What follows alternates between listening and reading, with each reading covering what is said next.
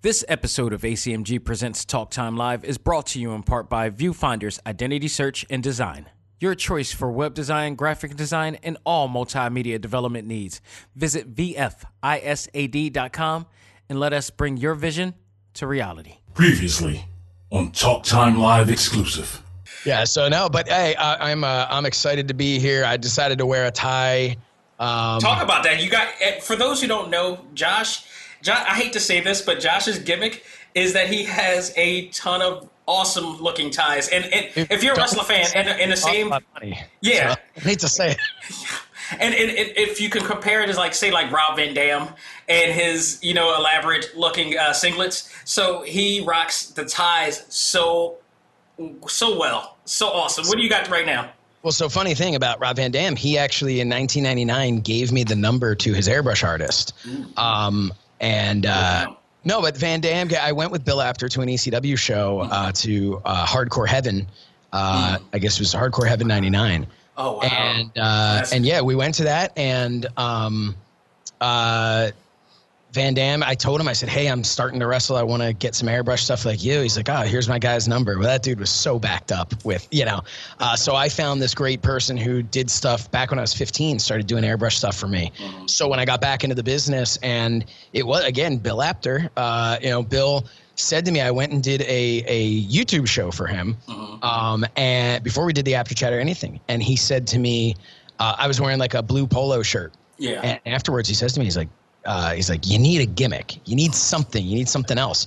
And he was right. And I thought about it. I was like, well, what can I wear? And I tried to wear like flashier shirts or whatever. And then I thought, you know what? I used to have like airbrushed gear. Mm-hmm. Why don't I just get an airbrush tie? This is Charlotte Chung. And Fred Tatasciore. And you're listening to ACMG presents Talk Time Live. It's time. Talk time. Let's go. Anime, comics, movies, and games. That come on and let's get it. Talk time. Anime, comics, movies, and games. That come on and let's get it. Talk time. Anime, comics, movies, and games. That come on and let's get it. Talk time. Anime, comics, movies, and games. That come on and let's get it. Talk time live. Started in the 80s with Matt Cross. Dudes in the hood might have called that soft, but I carried that cross like Jesus did. Fast forward, I teach the kids to learn how to let go, live life, and show love to all things that don't matter where y'all from. And luckily, there's a show called Talk Time. We've been waiting for this for a long time. Dax kicks the facts on all the geek news, special guests and unbiased reviews. Suburban kids, the hipster street dudes, all can learn something new. Me too. I heard words when no faith is empty. I stayed the course, though my haters tempt me. Beep the podcast, that'll make them envy. It ain't too trendy, it's ACMG. Anime, comics, movies, and games. That come on and let's get it. Talk time. Anime, comics, movies, and games. That come on and let's get it. Talk time. Anime, comics, movies, and games. That come on and let's get it. Talk time. Anime, comics, movies, and games. That come on and let's get it. Talk time live.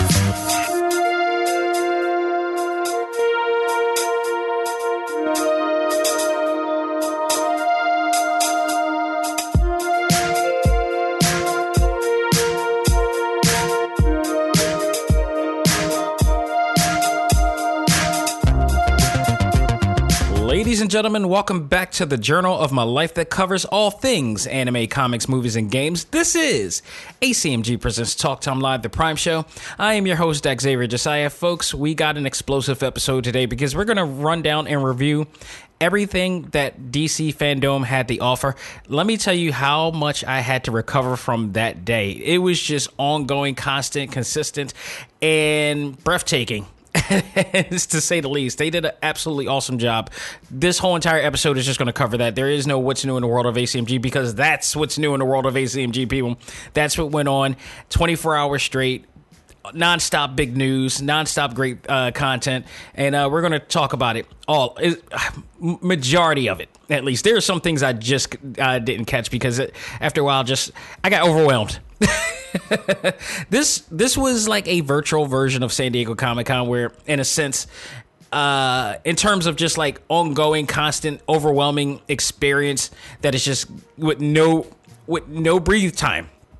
I mean, there was no breather time. That may be one of the negatives to this thing, but we'll talk about that soon enough. But before we get down to that, I want to talk about a anniversary for me today. Today is August 24th, 2020. That means 1 year today, 2019, I hosted my first ever live panel for Talk Time Live at Keystone Comic Con here in Philadelphia, and it was one of the greatest times I've had since I started doing this, and it's just absolutely fantastic. All of the hard work led up to that moment. You know, when I first started this podcast, this was exactly what I was aiming for, to be at a point that I can do this live and do what I do live with the people that I'm most interested in talking with in front of a live crowd. This was that. I don't want to say this is the end game, but this was a goal point for me, a milestone goal point. And not only did I do that, but I did it twice, because the next day, which is tomorrow, is the Voices of Overwatch panel, which was absolutely amazing. And I mean, even more so than the first one, because there was a bigger crowd. It was almost up to 300 people. I had some of the ACMG members there. Shout out to Jay Dixon, Kiana, Matt Dunn, Craig Holland, Patrick Javier, a few others. My man Andrew, my neighbor Andrew, actually snuck in and stopped by. I didn't even know until after the fact, which was awesome. My sister Ayana was there. Hakeem and her husband Hakeem and the family, and it was just awesome, just an absolutely awesome time to be there, and it was amazing. It was, for the first time ever, I'm in front of a crowd of 300 with two of the most well-respected and known actors and artists, and I had to knock it out the park. So I had a lot of fun. I just let myself loose and let go, and I enjoyed it. It was just awesome. Now, the thing is that this year I was supposed to be back. I wasn't proud. I believe this was the date that they were aiming to do this, and I wasn't supposed to be here doing this show, because I should have been at the Pennsylvania Convention Center right now doing this all over again. For what this time, I don't know. They were going to reveal it, but then things just went haywire with COVID, and we're here. It's sad, but at the same time, I am very grateful for what I was able to do. I'm very grateful for what Keystone Comic Con and ReedPop, gave me the opportunity to do, and I regret nothing. That was such a blast. It was absolutely a blast. We get back in order of things. It will happen again. I'm looking forward to it. This is definitely not the end of that. But what made it even more special was because, especially with everything going on today, I'm gonna let you in on a secret, people. Being black is hard. Being a black man is hard, and being a black man with the same credentials as, the rest of the world, believe it or not, is actually harder, because you got to work your ass harder to get to a certain point. You got to prove your worth to a certain point, and some people, are hungry enough to do it. I am hungry enough to do it, and I made sure that I proved my worth, and this was just a culmination of everything that I wanted to prove to people that I was, and it's still happening to this day. Even a year later, I'm still doing it, and I couldn't be more happy. Thank you once again to ReedPop. Thank you, Keystone Comic Con. They're one and the same, but Betty and Edwin or Eddie, and MK Goodwin. Thank you all. You guys have been awesome. The entire team at Keystone. I'm looking forward to seeing the return of them next year in 2021. I am also eager to them, and I'm glad to say I've talked to them all through this time. Corin as well. I forgot to mention Corin too.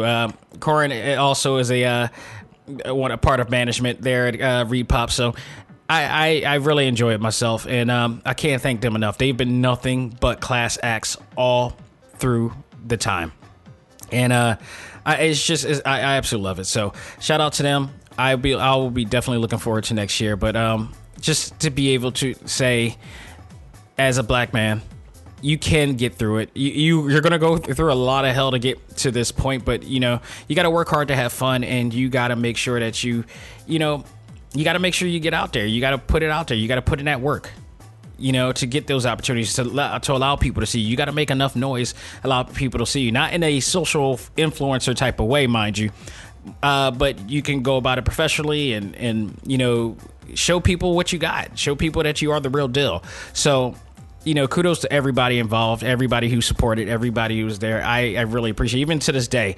And because I'm still doing it. And in fact, I'm going to segue over to another situation or another thing that I had just yesterday. I did my interview finally with Josh Chernoff of Fight TV. So says Chernoff. We finally got it up and running. His all of his connections were great, so we were able to get it done. It is available now. If you haven't checked it out on all of our streaming platforms, and you know, Podbean, iHeartRadio, Google Podcasts, Apple Podcasts, Spotify, Stitcher, Podbean, TuneIn, all that. It's available now, and exclusively the video version is available right now on in the ACMG group. So if you want to check that out, if you're a wrestling fan, go out of your way to check it out. We cover a lot of things in there, including his involvement with Retromania Wrestling, I should say, from RetroSoft Studios. Shout out to Mike Herman. And it's a lot of fun. Awesome. We had an awesome time. About an hour and 45 minutes of an awesome time. I love that. I love talking with Josh because rarely do I get an opportunity to talk wrestling, and in this case, we were able to intertwine it with, you know, the video game aspect and some other, you know, fandom ACMG aspect as well. But it turns me into the wrestling podcaster that I've always wanted to be. So for like one time of the year, or 2 times of the year, I get to play a wrestling, you know, commentator or analyst or, you know, something of that nature. And I really enjoyed talking with Josh. He's an awesome dude, and you know, I love the road that he's going in. So thank you, Josh, once again for doing that. And check him out at So Says Chernoff in every aspect on Facebook, on Twitter. I believe Twitter too. Yes, on Twitter and on Instagram as well. And check out his show on Fight TV. It's a really entertaining show, definitely. But we got to get down to business, people. This is going to be a hell of an episode because we got to talk about everything that happened in DC fandom. Let me tell you, off the bat, as a Marvel fan, I couldn't be more appreciative as, you know, to what they have done in here. I think DC fandom, out of all the virtual experiences that we had this year, did a hell of a job. Doing it. They had this whole virtual experience. It looks like I saw, you know, you could tell Jim Lee, who spearheaded a lot of this, majority of this, he definitely oversaw a lot of this because he was in a lot of panels throughout this whole thing. So kudos to him. That's why he's one of the greatest of all time. What made it so awesome, I think he looked at everything that he's done. He was involved with like San Diego Comic-Con and saw all the other panels and everything, how they did it, and kind of did it his way. And I loved it. He created this virtual, you know, hall that the commentators, the host, everybody can be a part of, and gives you a different look and feel throughout the whole entire thing. There were 2 things that I didn't like and I wish they would have done here. One, I'll get to the negatives right now because it's not that many. It is not that many, but I think if they do this again, God, hopefully we won't have to do this again. Hopefully that they'll actually have a place that we can do this, because what they did, if they could do what they did here virtually and bring it to an actual, you know, place, I think they can really do something. But this was extremely impressive. But you had to go directly to their website to watch the entire thing. So here's the problem with it, and the problem that I saw with this, because I was thinking of, you know, people other than me, because I own an iPad. I own an iPad or, you know, something like that. I also have a computer, but I want to watch it on the big screen. And not many people don't know how to cast their videos onto their smart TV if they have a smart TV. And then others may not have the capabilities of doing it, even if they do. And that was a hard thing to do. So if all you would have is your phones, you would be limited to using your phones or whatever to watch this, or you would be stuck on your computer the entire day. My computer here is in my office. and then everything else is outside. My entertainment stuff is outside. So if I didn't have the other capabilities and options to watch it, I would have to be stuck in my office on a computer, which is where most people's computers are. It's usually at a desk or whatever. So you'd be sitting here looking at this like really small screen or whatever like that, just watching the entire thing with no breaks. Okay, so if they could, I wish this was the one time that I wish that they would have used the DC Universe app to do this, because the DC Universe app is everywhere. I don't understand why they didn't do that and just put it on there, regardless of the fact that they're transitioning and what Jim Lee said is migrating all of the content out of there into HBO Max. I just don't understand why they just didn't decide to do it that way. Even if just for the last time, that could have been a great send-off to DC Universe as they transition over. And by the way, we never got any announcement as to what they're going to do with the DC Universe app in terms of in regards to the comic book content that they have either. That's the one thing that was supposed to be mentioned, I believe it was supposed to be mentioned, but I guess in due time. Minor things on that one, but honestly, that would have been a thing if they would have put it on a DC Universe app. That would have been universally. I think more people would have been able to actually watch it, even if they do it for free. You get you download the DC Universe app. I think this is the part where like they could have capitalized on the DC Universe app here. Put it on the DC Universe app, make it free so everybody can see it, but give people a reason to want to invest in it. But unfortunately, timing is just bad, because that would have been a grand opportunity, but unfortunately they're going to be that app is going to be defunct pretty soon. So it's unfortunate, but that's what they end up doing. And it's going to be interesting to see how many people actually got a chance to see it in this case, because it was if you got a chance to watch it all the way through, it was absolutely spectacular. I mean, panel from panel, just some awesome content. The other negative I gave it to is that it was absolutely ongoing and never stopping. I wish at least that they would have gave you a few 5-minute periods to maybe bathroom breaks or whatever like that. I wish they would have done that. They did not do that. It just kept going. And that was another thing too. I was trying to collect notes, and in terms of getting all the information out, and I had to use my iPad or my iPhone to cast there, so it was harder to try to get notes during that. And that was one of the reasons that's a slightly minor thing, but that's another added to the situation that they had with this. But the other thing too is that they never stopped. It was like once one panel was over, they immediately went into another panel, and it didn't give you time to break to the bathroom, or because you're gonna miss something really cool. And there was so much cool things that they had in here that you didn't want to miss. So I was like, God, would you just come on?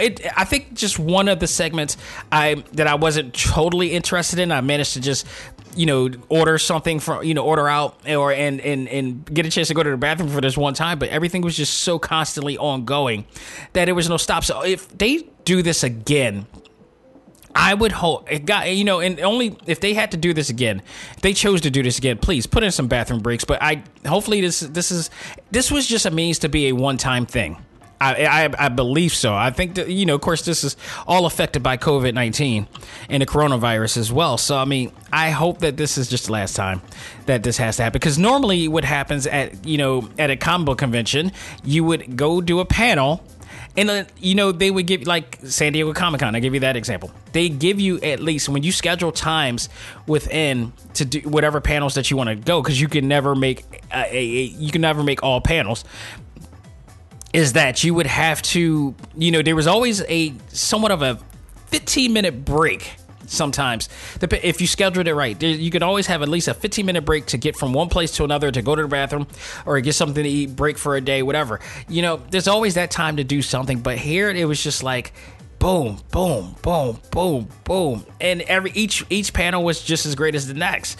So, if we have to do this again, hopefully, if they do it again, and hopefully it's not because of, Corona or COVID, that they space it out. But also, if they do this again, hopefully that they could do it in an actual convention center or whatever, some part of the country. Maybe New York or California, whatever. But I thought they did an awesome job overall. Aside from that, everything, the content and everything in there was just awesome. So let's run down exactly what happened during this time. Let's start with the Wonder Woman 84 panel. You had Gal Gadot, Chris Pine, who's Steve Trevor. You got Patty Jenkins, who's the director. Kristen Wiig, who I think may impress a lot of people. I think this is one of those. I think she's going to do what Michael Keaton did in Batman. I think she's going to surprise people. It's like one of those comedic actors who actually will step it up a bit in their career and do something a little bit edgier. It's per se, and this is going to be awesome. I think this is going to absolutely be awesome. We saw the trailer, which is out now. A lot of people got to see it. It looks so promising. This looks, and I got people saying like it's actually better than the first one. Just looking at it, it just you got that feel like something. This is going to be more epic. Of course, when you see her swinging on lightning, that kind of says like, oh, they're about to step it up. So they talked about their experiences on the upcoming film. They showed some really cool fan art and cosplay images, which was awesome, in support of it. I mean, a lot of gender bending cosplay as well, which was awesome. They showed a lot of things. Fans got to ask questions, and I thought that was cool. The fan participation within all of the panels I thought was cool. Some lucky fans got a chance to ask questions and be shown in the same panel as the other ones. So I thought that was always cool. I always like that. Reminds me of the panel that I did with the Naruto cast a few months ago. So that's always cool. Venus Williams actually made an appearance, and this is one of a few appearances that she'll make throughout the day as well. She made an appearance to ask a question too, and her question was, how would Wonder Woman fare in a tennis match against Cheetah, which was a little tongue-in-cheek type of thing. Also, and also another one of many appearances from the one and only Linda Carter, who thanked Patty and Gal and the cast for keeping the legacy going, and they thanked her as well. It's not the last time we'll see Linda Carter as well. Linda Carter is just one of the most amazing women. She's an icon, not just for her playing Wonder Woman, but she's just, and even in this stage of her life, she's just so stunning, so gorgeous. I remember seeing her on an episode of 2 and a Half Men, and she's just one of those rarities that, like, I don't want to call her a cougar or anything, but like, she's just one of those rarities where, like, you would probably question, like, as a man of my age and 40, you would probably question, like, would you? I think many people my age will still say they would, in a sense. So, shout out to Linda Carter. She's still keeping it going, man. Awesome. She's lovely. She also told Gal a really touching story about her daughter who, after watching the first Wonder Woman movies, now understands the importance of Wonder Woman, and through Gal's betrayal. And that was a really, really great moment, because both Patty Jenkins and Gal Gadot actually were just like, they was taken by that story, especially coming from the first, well, one of the first Wonder Womans, or the Wonder Woman is what everybody has, because Kathy Lee Crosby was actually the original Wonder Woman, but that turned into something that they somehow recasted her with Linda Carter, and honestly, that was a great decision on that new. Kathy Lee Crosby wound up doing a lot of other great things down the line anyway, so it was awesome. But people remember the name Linda Carter much more, and if you really put it in that sense. I did love seeing Wonder Woman swinging through the bolts. I can't stress that enough. That was really such an original type of thing in that trailer. I'm looking forward to seeing how Steve Trevor came back. That's just the $1 million question everybody wants to know right there. A lot of great promises. This was a great panel. Absolutely enjoyed it as well. Then we got to see one of two huge DC games coming soon. WB Games Montreal revealed Gotham Knights, and Shazam star Zach Levi actually hosted this panel as he revealed this epic game. The game takes place after the events of Arkham Knight, so there is a connection to Arkham Knights here, and we'll include Robin, Batgirl, Red Hood, and Nightwing. Now, here's the thing: when it comes to Robin, we don't know which Robin this is. We don't know if this is Damian Wayne. We don't know if this is Jason Todd. I'm actually hoping for Damian Wayne because he was outside of Dick Grayson. Damian Wayne is my favorite Robin. Damian Wayne is like Bruce Wayne had a child with Vegeta from Dragon Ball. I love that kid. I feel like if anybody's truly going to take the helm of Batman, it is Damian Wayne, without a doubt. There's so many likenesses to Bruce Wayne in him. It's insane. But the situation now is like after the events of Arkham Knights, which in fact Bruce is dead. So that was the thing, because there were two endings to Arkham Knights as well. So we didn't know whether he died or whatever like that. Yeah, he's super dead. So we got that situation, and now the minute that they find out that Batman's dead, all of the rogue villains in Gotham are just going to wreak havoc. So it's up to those guys to make sure that they keep Gotham safe, and honor Bruce's death and Jim Gordon's death as well. So you got that going on. So a lot of stories going on here with this game, and I am just absolutely looking forward to this. It just looks awesome as hell. The game seems to carry the same formula as the legendary series, one of the greatest comic book video game series of all time, and I still put that at the top because as much as I am a Spider-Man fan and as much as I love the first Spider-Man game, we got to see a three-peat. We got to see three amazing games for this to top what the Arkham series has done, because the Arkham series is phenomenal. Not just a phenomenal comic book video game, but just a phenomenal game in general. It's just absolutely amazing. Thank goodness they are keeping with the actual control scheme, because that control scheme is also legendary, and that's it. When you're iconic when you start creating a control scheme that everybody is trying to imitate or implement into their game. And the Arkham's game series is extremely fluid. It's extremely fluid, and that's what made that game so well. And that's the one thing that I'm worried about with the Avengers game that's coming up next week is the fluidity of the gameplay, and I didn't feel that during the beta. So hopefully, when it finally gets into full game series, status, that we'll get that. But I didn't feel that same fluidity like I did with Spider-Man as well. Spider-Man has the same fluidity as well that you felt in the Arkham series, and we'll see. They got some big shoes to fill, but I think it'll be a good game. But I don't think it's gonna. It's possible. It may not level up to all the other ones.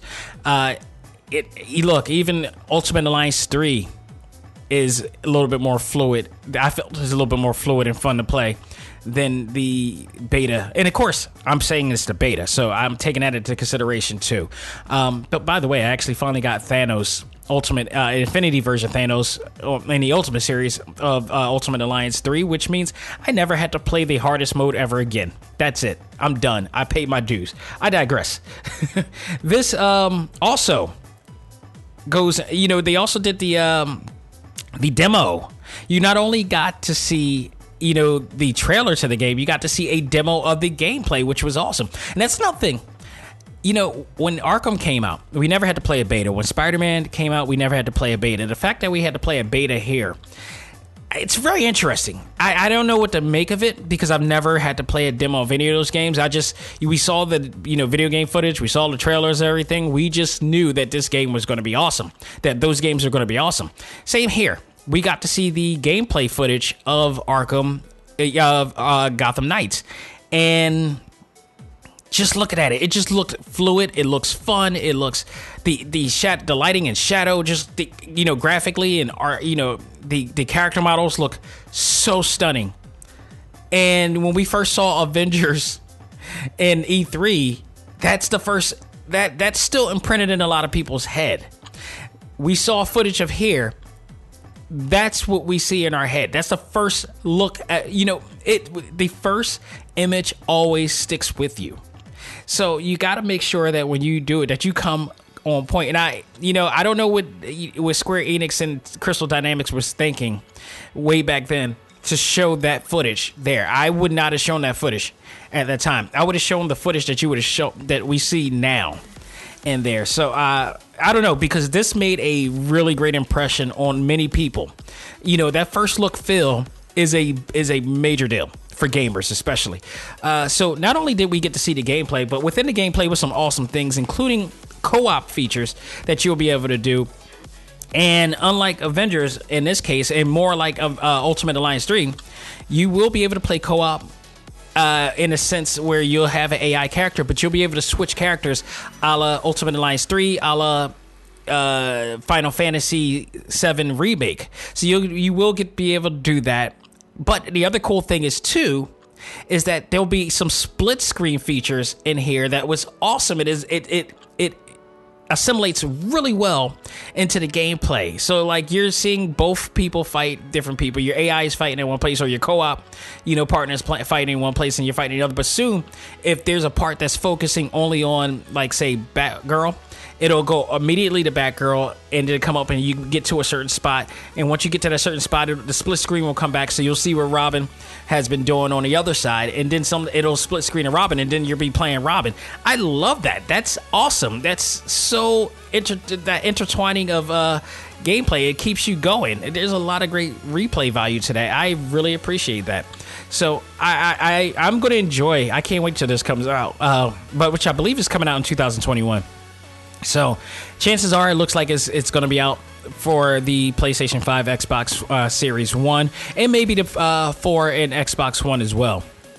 So it looks like it's definitely going to be doing that. But the big enemy here, which we all knew because they were teasing this long ago on the WB Games Montreal Twitter page, they have been advertising and teasing the Court of Owls.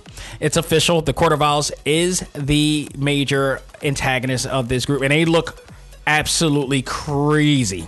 Like, I used to think that the League of Shadows was awesome. Oh, the Court of Owls looks insanely cool. I'm looking forward to seeing what they're going to be doing, as well as the secrets that they're going to be upholding, because there's a lot of secrets that is going to be unveiled throughout this whole entire thing. So I love the demo trailer of this. I love the presentation of it. Zach Levi was just I love when Zach Levi is one of my favorite people to have as moderators or host of anything, because one, he's a gamer. He's a gamer. He's a geek, and he's Chuck. he is Chuck in a nutshell, and I miss that show so much. I so wish they would just give us a movie for that. But I loved it. It was a great presentation. Absolutely enjoyed it as well. They also did a panel for Sandman, celebrating the 30 years of Sandman, and they also covered the Netflix series that was supposed to be coming out, or is scheduled to come out, hosted by Yvette Nicole Brown from Community. I love seeing her host as well, because I've seen her host in San Diego Comic-Con before. She's hosted other events at comic book conventions. She is legit a fan. When you make more than one appearance, it's like this, you're a legit fan. She's also been shown hosting The Talking Dead as well at times. So she is absolutely a fan of all this. So it was the most appropriate person to put in. Yvette talks about with the creators, with creator of Sandman, Neil Gaiman, and the cast and writers and artists of the long-running comic book series, talk about the experience with the 30-year history of the comic, as well as some ideas as to when the Netflix series will arrive. Yvette asked when that was going to come, and unfortunately, a lot of it really stemmed from the COVID-19, which is holding them back. But they're still what it has done is it gave them an opportunity to start, updating the writing and the scripts and everything and what's going on, but it's still coming. It's just a matter of when they'll be able to film and such like that. So that's unfortunate, but it is what it is. But at least that we're still getting it, and hopefully it won't get to a point that they just say, you know, give up on it. But Sandman is something that I've always wanted to check out because I never did, and I didn't understand what the lore of the series was even back then. Sandman came out like during the boom period when Marvel was just kicking ass, and Image all of a sudden came by, so that was the big thing. You know, Sandman was in that other realm of creativity that I wasn't just into at the time, but I'll be interested in seeing what that's about as well too. So that panel was pretty cool to check out. After that, this is one of those intertwining situations where you don't get a break, so they, you know, do these fan questions or whatever. So, fan asked whether Supergirl's relationship with the new Batwoman will change the dynamic, or you know, after trying to fill the shoes, I guess. And what they did was that when they do the fan questions, they ask the fan question, and then the actress or actor of that, you know, show will appear. So, the actress Javicia Leslie answered the question. She is the new Batwoman. She is a woman of color, black woman, which is awesome. So it's going to be really interesting to see that. It's crazy what happened with that show. The first season was so good, and this happened, and Ruby Rose all of a sudden just bounced out. Man, it's crazy. So, but nonetheless, we got another opportunity here, so I'm looking forward to seeing what Leslie is going to be able to do. But she answered the question by saying it will be indeed a culture shock for the new character to enter that world as the character, and I agree. It's because of how sudden it is too. So next, there was the multiverse panel, I should say, which included Walter Hamada, Jim Lee, and Greg Berlanti. This is a powerhouse panel here, because you got Jim Lee, who is, you know, Jim Lee. What else can I say? If you're a comic fan, you know Jim Lee. It's Jim freaking Lee. You got Walter Hamada also, and then you got Greg Berlanti, who I am a huge fan of his work from the CW and the Arrowverse and everything. So they got to talk about the multiverse, and Jim Lee describes the logic of DC, the DC multiverse here, which really well. And I love this panel because it needed to be said, and it needed to be talked about, because a lot of fans often get mad when some type of source material doesn't get put on. And the multiverse kind of supposed to be, it's a play on creativity. And I like the way they were talking and describing about that. You got Greg who talks about that he didn't intend for a multiverse to exist when he first created Arrow. It wasn't until he created The Flash. And that's when ideas started to expand about the universe. And when he talked about that, I look back at that, and it's like, man, when the Flash came in, that literally did change everything. I mean, because the question was like, you got Arrow here, who's in this type of almost Chris Nolan type of world. How are all these other people going to play into this? This was way darker. This show was way darker than what that was done in the past with like Smallville and stuff like that. They went in a total different direction. They went in a little bit darker direction. Somehow, some way, Greg Berlanti was able to assimilate Barry Allen into the world and make it believable that they all exist. Kudos to him on that, because that's not an easy job. And I know Marvel Studios make it look easy, but that's not an easy thing to do. What the cool part is, he stuck to the formula that Marvel Studios have done. It worked for them. Why not do it? And that's why a lot of people were mad about how DC Films was doing things, because they were trying to not do it. And in fact, it didn't work out the way it did. So the question of a new crossover for the CW was asked to Greg, who said that due to COVID-19, things had set back, but they just want to get back into filming again, and I agree. Jim talks about the greatest moment in the Arrowverse, where CW Flash meets DC Films Flash, and how CW Flash gave DC Films Flash his name. So, yeah, that was that moment, which they said was just like a spare of the moment type of situation, and it wasn't like originally planned, and that's why a lot of the actors found out the day of. And I remember Melissa Benoit, who's plays Supergirl, on Instagram completely freaked out because she was legit freaked out. She was not aware that this situation happened. They kept it really tight-lipped. It was one of the most amazing moments of Crisis on Infinite Earth. Like that crossover was already awesome. They had Kevin Conroy, they had a few others, they had Adam West, they had Burt Ward in there. You had so many awesome moments in there, but that moment was the pivotal moment of not only the Arrowverse, but also the DC Films universe, because it finally legitimized all of it and brought it together, saying, yes, they can exist within a realm and somehow connect. But, I mean, because the thing was before was Ernst Miller. People were a little bit taken back for Ernst Miller being, the Flash for DC Films, because Barry Allen is already established, and, Greg Gustafson is a phenomenal Barry Allen. So this legitimized all of that because of that spirit of moment I did to do, and it was awesome. It made me want to go back and watch it again when they showed the clip of it again, and it was just such an awesome moment that it was just polarizing. Like, time stopped, no pun intended for the Flash, but time literally did stop at that moment, and people were freaking out. I mean, I remember we were watching, we were doing a online post,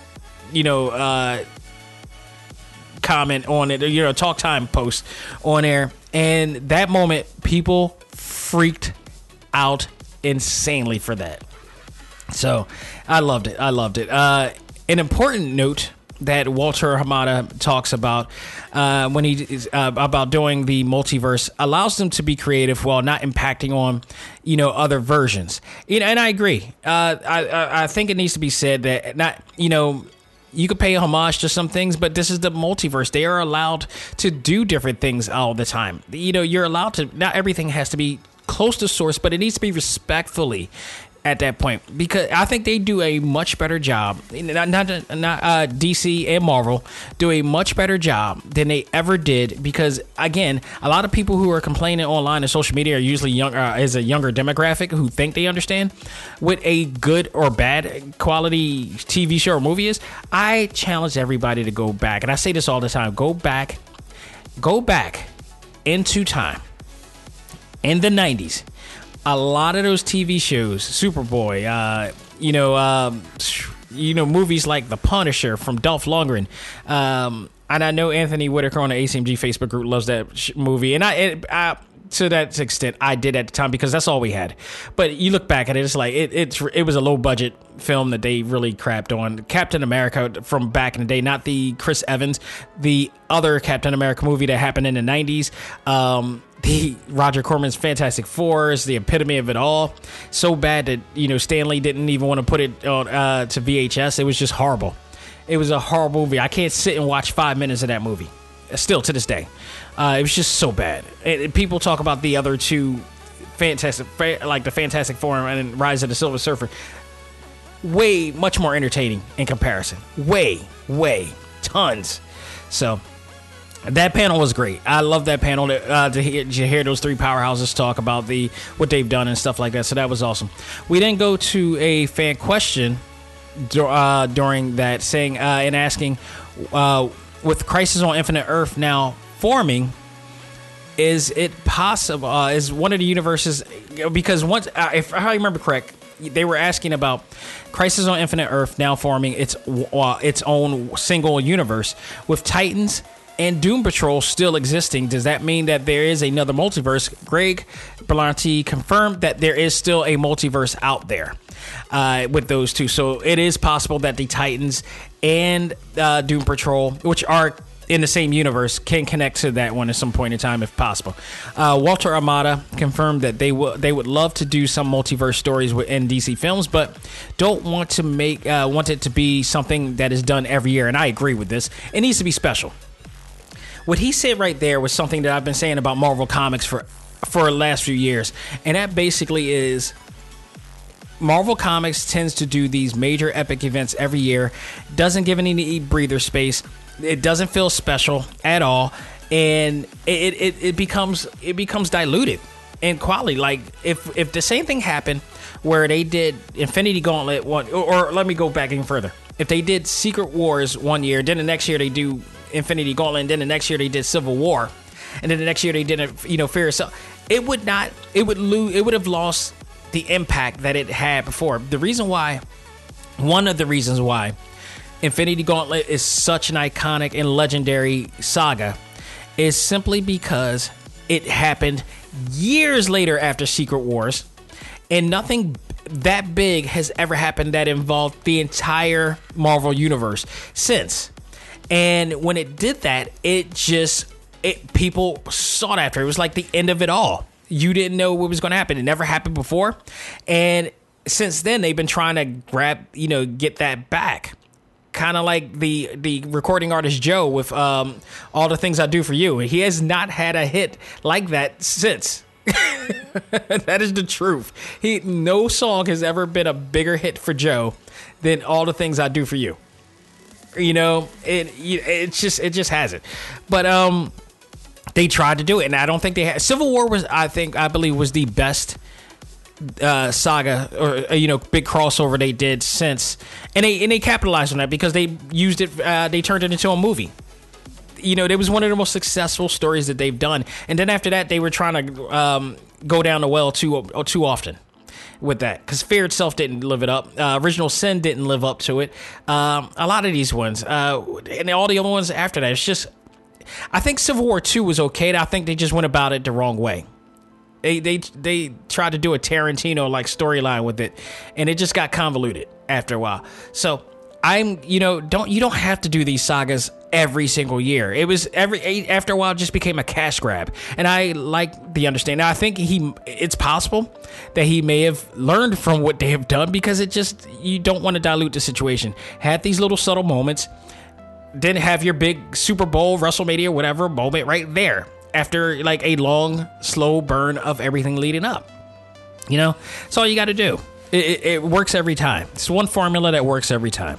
So, let me see what else we got here. Jim, this was a cool part too. Jim Lee thanks Greg Berlanti for all the things that he's done for the Arrowverse, and I agree. Jim Berlanti really helped elevate DC on a primetime level there, and that guy's amazing.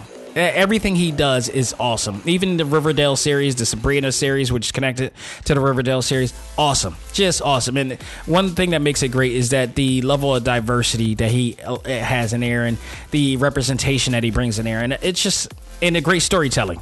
So much fun and impactful. That's a true fan right there. So that was a great panel right there. You also had the cast of Flash, the movie. Actually, in here you had Ursa Miller, you had director Andy Muschietti, hoping I'm getting that name right, and screenplay writer Christina Hudson. Talk about the movie and the history of the Flash and time travel.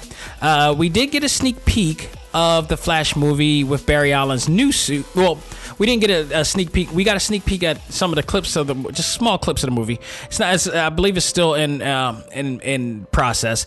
But we did get a sneak peek of the new Barry Allen suit that he's going to be wearing in the film, which looks a hell of a lot like the Jim Lee New 52 design in there. And I'm wondering if they're going to mention the inspiration being from the Flash, because it does kind of look like that. But also, it was revealed that Bruce Wayne is going to be the one who created the new suit, which is kind of sounds like a storyline taken from Spider-Man Civil War and Homecoming in a sense.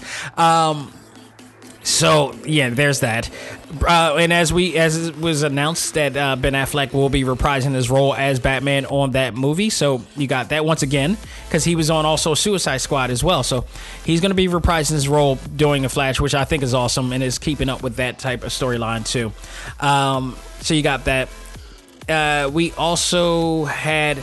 So that was that. That was all that it was there for that panel. It was really cool. I'm looking forward to seeing the Flash movie as well, because they're looking to be doing a lot in that as well. So there's also a awesome Batman multiverse spoof using Kevin Conroy and Will Ferrell, who plays many voices in animation, but is also known for the older brother on Boy Meets World as well. So they're reprising their roles as Bruce Wayne and Terry McGinnis, looking at all of the multiverse versions of themselves. This was such a hilarious clip. I hope that they managed to put that clip online somewhere, because if people missed that, there was one of many Kevin Conroy moments in this throughout this day, but this one was so great, and I hope that they tend to actually bring that on like social media of some sort, because people need to see that. It's awesome. Then we got the Suicide Squad movie. Again, no stopping.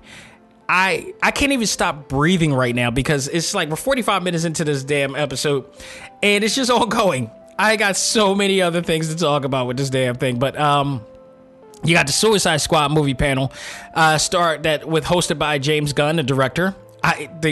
Marvel dropped the ball so bad by letting him go at the time that they did, because I think he's going to knock it out the park with this movie.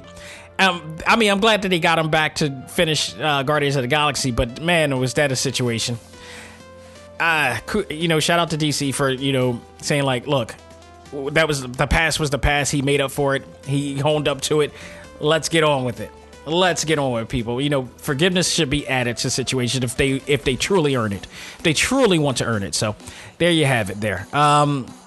So James sat in to ask a bunch of fan questions. One of which, the fan questions, was one of a few appearances from none other than Jake from State Farm. I don't know the guy's real name, but we know him as Jake from State Farm, who makes an appearance in here. And Jake from State Farm, this dude, we talk about commercial characters. You got Flo, you got a few others, from Progressive, you got a few, the AT&T girl that everybody loves. Jake from State Farm. I'm so glad that this brother is getting this opportunity that he does. He actually did a commercial with my good friend Molly Flanagan as well, which is, the first Jake Paul, the first of many fake Jake Paul commercials that are out there, and she knocked it out of the park. I thought it was awesome. But you got him coming in here, and this is a testament of his popularity as well. It was a really funny question. He was asking about the collateral damage that the Suicide Squad has done during the movie, and James Gunn said, "Yeah, we got to get back to you on that." Jake Paul. It's Chris Paul, by the way. Did I say Jake Paul? Not that jerk. No, Chris Paul, I believe, is the commercial the character, the NBA star that I was asking for. I said Jake Paul. But Jake from State Farm was asking about collateral damage, to which, James Gunn said he had to get back to him on that. So that was a really fun, cool moment right there. Then James presented the cast of the Suicide Squad, because everybody's wondering who's going to be who in this show. I didn't get all of them and I didn't get a time to look back at the notes but I did get some of them. Viola Davis is back as Amanda Waller. Joel Kinnaman is coming back as Rick Flag. So two of the reasons why the first movie was actually so much fun to watch.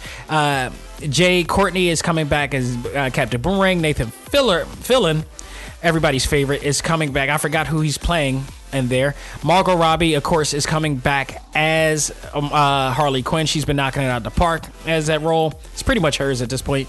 Idris Elba is Bloodsport. He's taking over the role of what Will Smith has. So Will Smith's Deadshot is still around. They decided to just switch him with Bloodsport instead, and still make Will Smith Deadshot. I think that was awesome. Instead of replacing him, they just switched him out in this case. So he's still Deadshot in his case. So I thought that was awesome in there. Nathan Fuller is in there as well. I forgot who he's playing. John Cena. That was a big surprise to me. John Cena is Peacemaker. I was not expecting this. I think this is going to be absolutely awesome because you got James Gunn and you got John Cena. John Cena is already a hell of a personality. I may not be the biggest John Cena fan, but I respect how charismatic he is, how good he is, and how comfortable he is at doing roles. If James Gunn did what he did with Batista, I guarantee you he's going to do wonders with John Cena in this film. I am so looking forward to this. So you got David Dastmalchian. I always forget how to say his name. Dastmalchian, who played Scarecrow in the Christopher Nolan version of Batman. He will be Polka Dot Man on this one.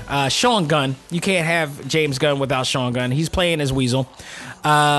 Philea Borg is going to be here. I didn't get to catch what he was going to be. Storm Reed is going to be Tila, who's going to be Bloodsport's daughter, I believe. Steve Agee as King. Wait a minute. Oh, it's King Shark. Okay, I had to pause in there because I just got news on another person performing King Shark as well, but we'll talk about that later. Daniel Melchior as Ratcatcher, and Pete Davidson. I forgot who he's playing as well, but he's absolutely in the movie as well. This is a hell of a cast. This is this movie is going to be. This movie has to be great. This movie is just going to be so freaking great. I can't wait to see what they're going to be doing in this. But what they did was they decided to have a little bit of a fun, and they did a quiz challenge of each other. I think they were like, let me see, 1, 2, 3, 4, 5, 6, 7, 8, 9, 10, 11, 12, 13, 14, 15. So they got 15 people. James Gunn, I believe, was the curator for this, and he's also the quiz master for this one. So they had a team, which Amanda Waller and Joe Kinnaman decided to be the team captain since they're the heads of these Task Force X, and they were asking questions related to the actual comic book version of it, and it was fun. It was really a lot of fun watching them do that. So they did that, and then at the end. And I think I missed out somebody too. I missed out the actor who plays I forgot his name from Walking Dead, and he's on Guardians of the Galaxy as well. God, forgive me, I forgot his name. I'm Mary Poppins, y'all, that guy. But he's on there as well. But even further, they did announce a release date for this movie. This is troubling for me, because this is coming out on my wedding anniversary next year, 2021, August 6th. I'm like, what are y'all doing to me, man? What the hell are y'all doing to me? So, I don't know what we're doing next year. Somehow, some way, I'm going to have to find a way to see it. Hopefully, I don't know. This is going to be hard. This is going to be really hard to do, but I am going to find my way somehow to see it one of the days, maybe the next day or something like that. I don't know, because we don't know what the hell we're going to be doing next year. God knows what the hell is going to happen next year. So hopefully that will be, the movie just looks awesome. James Gunn has done no wrong so far. So, I'm looking forward to it. Then in the next panel, because it just doesn't stop, we got Patty Jenkins talks with Venus Williams. Really great panel right there. Venus talks about her fandom for Wonder Woman and how she became inspired by the character and how she became a comic book fan. She talks about her responsibility as a celebrity and a role model. I love this question because it's the same question I asked Brian Donovan, who plays Rock Lee, just a few weeks ago in our interview. And I think it's important to talk about that, because we get a lot of times there's a lot of stuff that happens where celebrities do some crazy things, and you got a fan base for not only the character but the characters they play, for the actors but the characters that they play, or the celebrities, I should say. And I think it's an important thing because people live up to celebrities in a sense of hopes that they could be as successful, or they could work hard to do what they do, or be successful in their own way. And they look for people who have that drive and goal reach. So I thought that was a really great thing. And Venus and Serena Williams, I should say, are great representations in their own way. They're not perfect, but they do their best to be the best for those who look up to them. So she also showed her fashion line, which also included a Wonder Woman line, inspired line of jackets and t-shirts as well. So there was a great plug for that as well. So it was, I love that panel as well. It was a great panel. Then a really awesome panel here came about, and it was the Boss Females of Color panel starring Estelle and DJ D Nice, or former. It's funny as he's a DJ now, because I grew up with D Nice, as a rapper. Like, My Name Is D Nice is one of the most iconic songs of all time in hip hop. checking out your suckers and you don't know how I did it. You know, that's that D Nice. It took me years to figure out, like, is that the same D Nice from that D Nice song? Like, he's a DJ now? He's not rapping anymore? Like, come on, what's going on here? But yeah, so I'm glad he's still up and doing the things, and he did awesome during this COVID-19 pandemic situation, uplifting people. So this was awesome that he was able to be the only man, you know, hosting this event with Estelle. Absolutely awesome. So the women of DC Films and CW Arrowverse came together to talk about power and representation. You had Javisa Leslie. I know I butchered her name in the first one, but it's Javisa Leslie from Batwoman, who's the new Batwoman. You got Megan Good, who was on Shazam. Love Megan Good. Absolutely love Megan Good. Anna Doip from Titans as Starfire, I should say. Candace Patton, who's Iris West.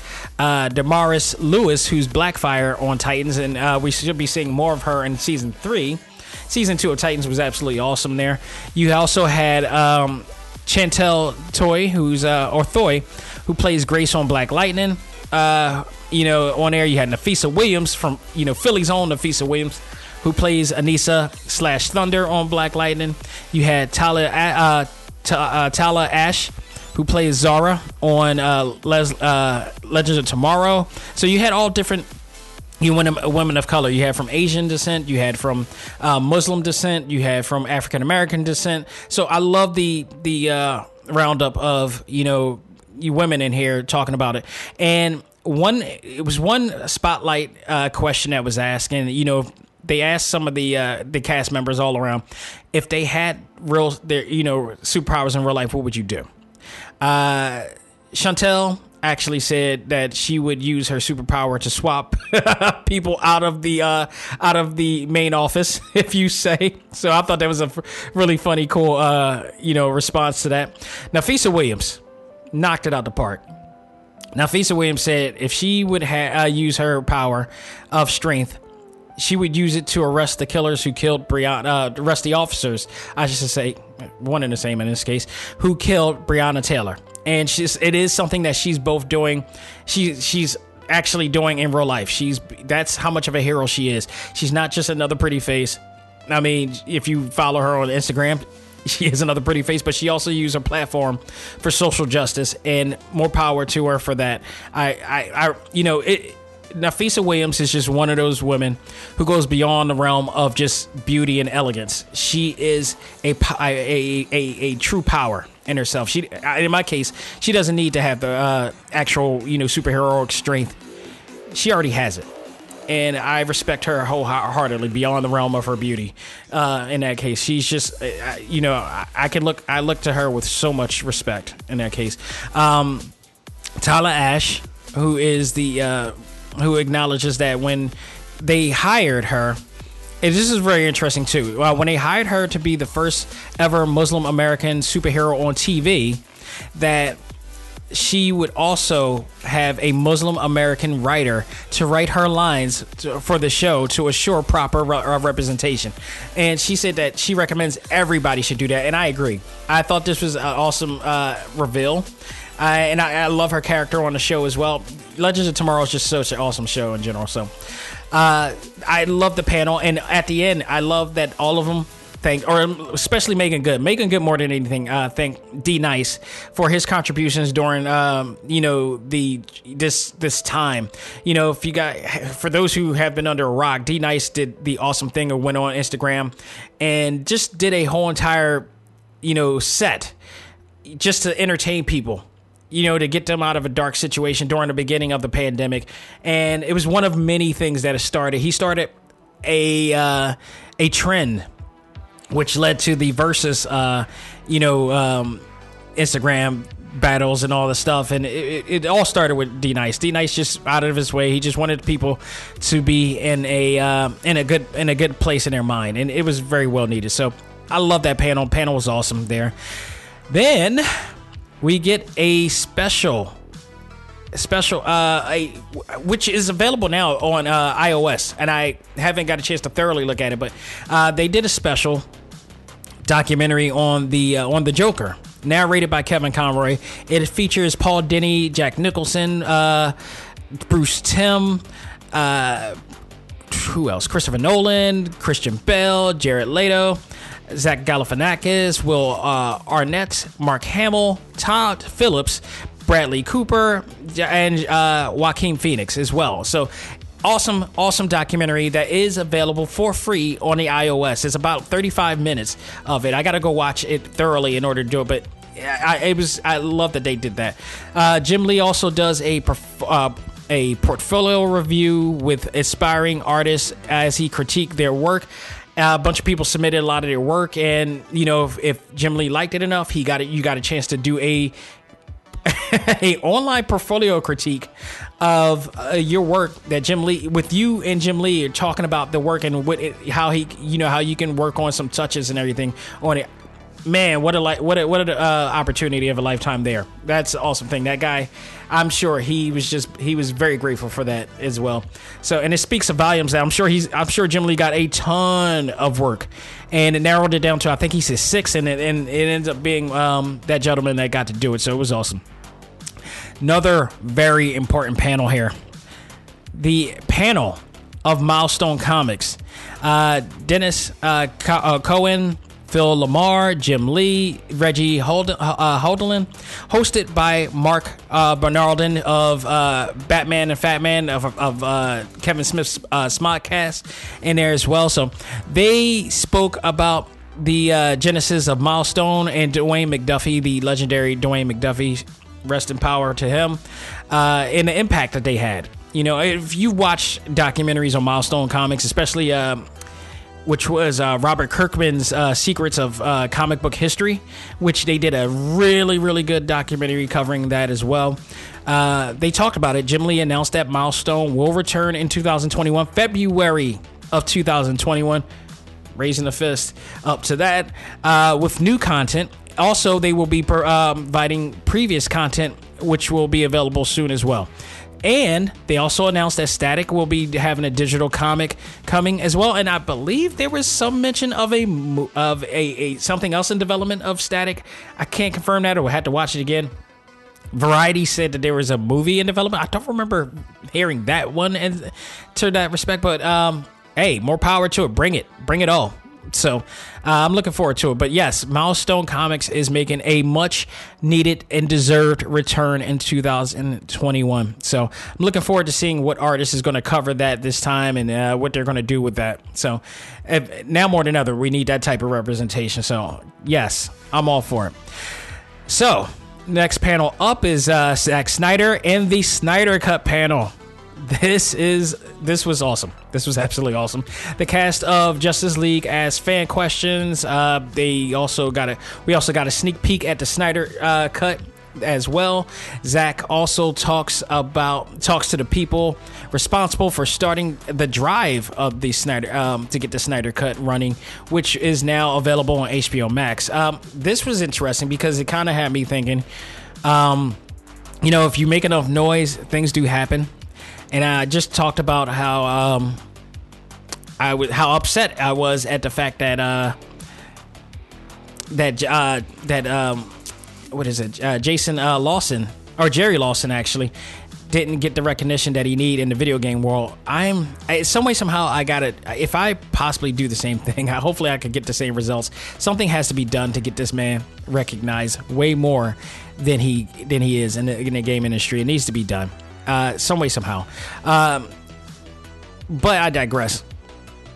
We got a chance to talk to them. It was two people that, was really adamant to make sure that the Snyder Cut came out. And they even went as far as, that's the thing. They went out as far as getting billboards done and promos done in the street and everything. That's huge. That is insanely huge. Because I know how much billboards cost. That is not cheap. And that takes a hell of a lot of dedication to put a billboard up saying we want the Snyder Cut back. So yeah, it's one of those things. It's like you see that.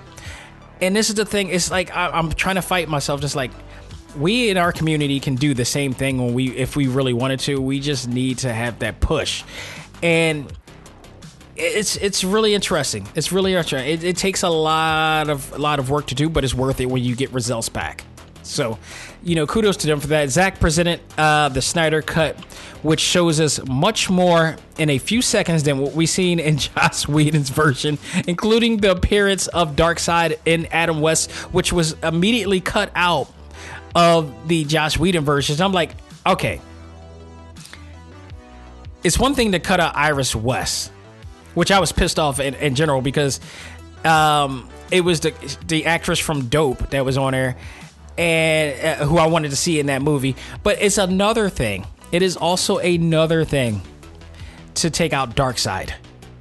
Why would you take out the one major guy? This is DC's Thanos, which when you saw him, I loved the way he looked, but at the same time, I think Thanos looks much, much better in this case. So, I mean, the design is a little bit like dark and decrepit in this sense, but yeah, man. Let's see what they do with them. I'm looking forward to it. They also, Zack Snyder also announced that the movie will not be a movie. It'll be cut into 4 1-hour parts. So this is also, I actually don't mind this idea. You get to see all of this. You get to see all the changes. It is a 4-hour movie. So, but he said down the line he will try to find a way to put it all into one swoop. But it's going to be cut into. It's a 4-hour movie, so they cut it down to 4 hours to make sure we get everything that we want to get out of it, and see how this goes. I'm looking forward to it. So it looks very promising, and hopefully it will help elevate what was done in the original version too. So I'm looking forward to it. Next panel was the Flash panel here, but which was the TV show CW Flash, the great Gustafson version. The cast, along with the showrunner Eric Wallace, who I didn't know was a brother, a man of color, so I was very happy to see that. Talks about the last season and what to expect in the new season.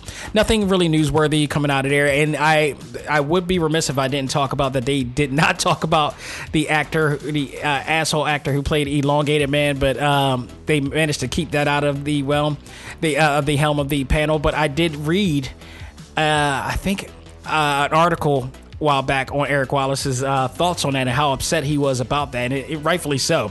It's like, you've been working with this guy all this time, not knowing that he's been doing all these rants. That's upsetting. That is, I would be furious myself. I'd be, oh boy. Would I be furious if I was him too? So I don't blame him. Empathetically, I understand. But I just thought it was it was just unfortunate because I really did like the actor. I thought he was really good at what he did, but just unfortunate that we discovered that when it happened. So they also talked about how COVID-19 affected the show and how the first episode of season 7 was supposed to be the final episode of season 6, and now it'll be the first episode of season 7, which is coming in 2021. So at least it's coming. I'm happy that it's coming back, but it's unfortunate. I don't know what the hell the CW is going to do in the course of the new fall season if we're going to get any content, because all of it is just the pandemic cut them short. They were filming in Canada, and all of a sudden this happens and everybody had to go home. And you saw some of the actors and everything, like Ursa Miller. You've seen different versions of Ursa Miller throughout the entire DC fandom, like him with longer hair, him with long hair and a beard. You saw Grant Gustafson with a heavy beard. Like, these guys have been quarantining like hard in here, man. So at least it's coming back. And everybody's healthy, and I'm looking forward to seeing it all back. It's going to be much needed. The next panel, and I believe it's the final panel that I'm going to talk about, is Black Adam virtual Q&A hosted by The Rock, who got a chance to show some sneak peek images of how things will be in the Black Adam movie, including their version of the JSA. The coolest part about this panel was that The Rock, after all of that, after doing all the fan questions and all that, and unfortunately the fan questions wasn't anything really big or major groundbreaking to talk about, so I didn't be bothered to write it down. But the coolest part about this panel is that at the end of the virtual panel that he did, or the Q&A that he did, he went into full wrestling promo mode on the Justice League, and it was awesome. This is why The Rock is so freaking awesome, and he knows when to turn it on, just like that. He knows when to turn it on. He knows when to, when it's time, and he just right then and there is why he is one of the greatest of all time in wrestling, and he's one of the most paid, the highest paid actor today because of what he did right there. He got you really wanting to, that promo that he pulled on the Justice League, he just made you want to watch this movie even more now, man. It's so awesome. So that is after this, I tapped out completely. There was a Titans panel after that. There was a Harley Quinn Q&A, which was hilarious. I did manage to catch the Harley Quinn Q&A, but it was it was the voice of Harley Quinn from the animated TV show, who's Penny from Big Bang Theory. She did reprise the role as Harley Quinn and did a bunch of questions. They were hilarious. Another segment I hope that they put online because it is just funny as hell. The last panel. Oh wait, this is not the last panel that I saw. By the way, there's two more panels I'm going to talk about. I'm skimming through these. Patty Jenkins once again does host a panel. This time with Gal Gadot and Linda Carter. I didn't catch that one because I forgot that AEW wrestler was on, so I decided I want to catch that. And I was like, you know what? I called it off. I'm going to take a break. I need to take a break here and go for there. But I made sure I made it back for the Suicide Squad Kill the Justice League panel presented by Will Arnett. And this game, oh my God, this game. They just showed the trailer, which was mostly basically the CGI trailer for it. There was no gameplay footage in here, but look, it's done by Rocksteady, who made the Arkham series. And look, there's nothing to worry about. This game is going to be ridiculous. And it includes Harley Quinn, Captain Boomerang, King Shark, Deadshot. And I want to point out that it was just announced, and I'm so happy about this. King Shark, the voice of King Shark, and I didn't put two and two together, but I saw this article and I immediately was happy. CBR.com. I got the deal that King Shark is voiced by none other than one of my all-time favorite wrestlers, Samoa Joe. WWE, I like, you know him in the WWE as Samoa Joe. You know him at TNA, Samoa Joe, Impact. Ring of Honor is when I first met him. Ring of Honor is where I first saw him. Ring of Honor is where he had the legendary 2-year run. But Samoa Joe is one of the all-time badasses in wrestling. And he is now the voice of King Shark. This is like the biggest thing that he's ever done outside of wrestling. I am so supporting this now. Samoa Joe is a great dude. He's a great, humble dude, a phenomenal performer, just awesome. And he's also a great talker as well, and a great charismatic guy. So for him to pull off the lines, very easy to do for him because he's that damn good. So this is a big step up for him. I am looking forward to this. This is absolutely awesome. So, creative director Sefton Hill from Rocksteady Games talked to Will Arnett about the game. This game will be connected to the Arkham universe, and it is an open world set in Metropolis this time. So, this is the expansion. This is now the expansion of the Rocksteady universe that we've been waiting for, because we played the Arkham games for a long time, and we wondered, what would it look like to go out of, be in the same universe, but go out of Gotham? And we now get a chance to see it. We now get a chance to see the Rocksteady DC universe in a different area. So this is awesome. This also will be a 1 to 4 player co-op game. You can play the game as single or multiplayer mode as well. You will be able to switch out between characters, much like you do with Gotham Knights. This is unfortunately coming out in 2022, which means it's definitely going to be officially out for the PlayStation 5, Xbox Series 1, and possibly PC and Steam as well, most likely. So, yes, this is the absolutely last panel that I cover, and the last panel of the night. The Batman panel, I should say, with Robert Pattinson. Robert Pattinson explains how COVID-19 has screwed up production of the movie. Aisha Tyler awesome, who hosts and talks with the director a bit about the movie's direction and where it's going. Mentions the Riddler, also mentions Zoe Kravitz as Catwoman. Then we get to see a actual trailer of the Batman, and all speculations of this is gone. My impressions of it, I am now more intrigued than I ever was before. This will be the first Robert Pattinson movie I've ever seen, and I'm interested in this version. I like what they were presenting here. I like that Batman is a little bit more brutal this time around. Like this is going to be based on Batman's second year go at it, and he's not playing around. He's swift and he is brutal. The choreography in here is swift and brutal as hell. This will be coming out in 2021. So I think, judging by the trailer, first impressions, I am interested in this. I think this is going to look good. I'm looking forward to seeing how this is going to be. And Zoe Kravitz as Catwoman looks very appealing. So, folks, that was the full day of, I was about to say San Diego Comic-Con, because it virtually felt like San Diego Comic-Con. Overall, even with the fact that they didn't have a break in here, and it may have been a little bit difficult for people to actually watch, despite that, this was an awesome event that they put together. Kudos to DC, kudos to Jim Lee, kudos to everybody involved.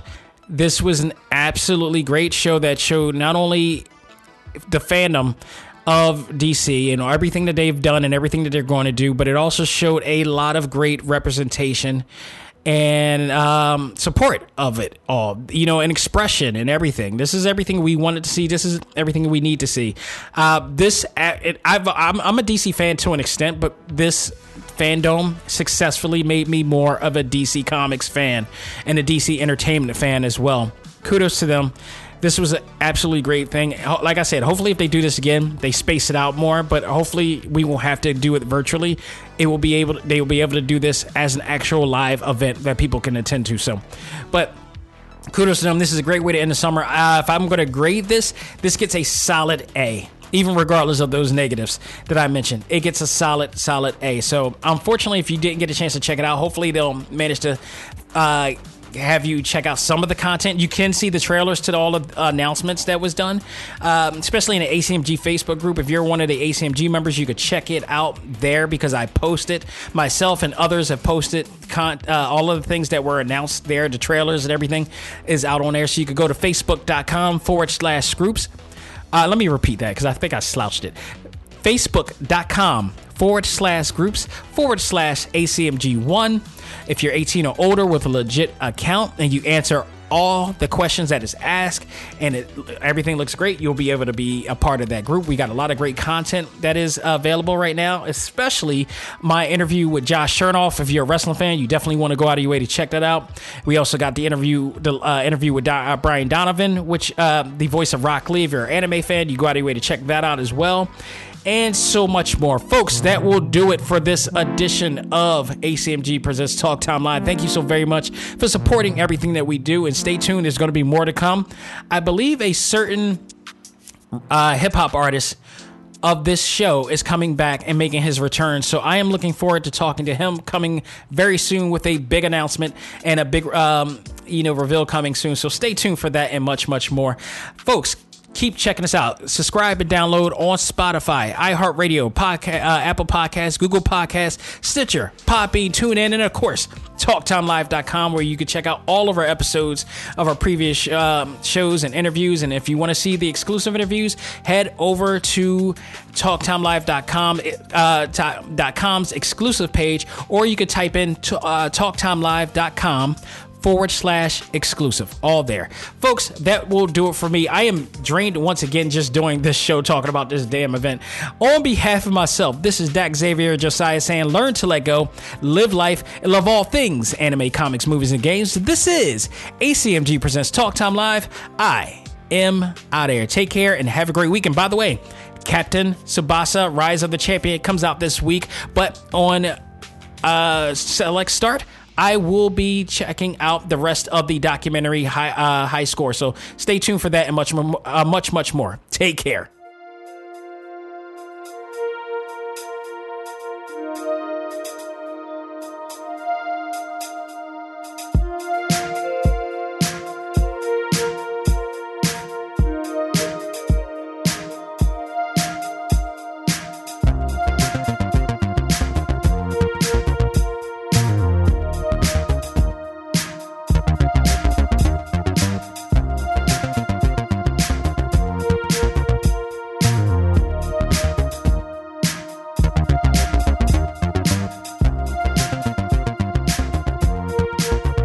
Music for this episode is provided by Game Chops. Check out these great chiptune tracks and more at music.gamechops.com.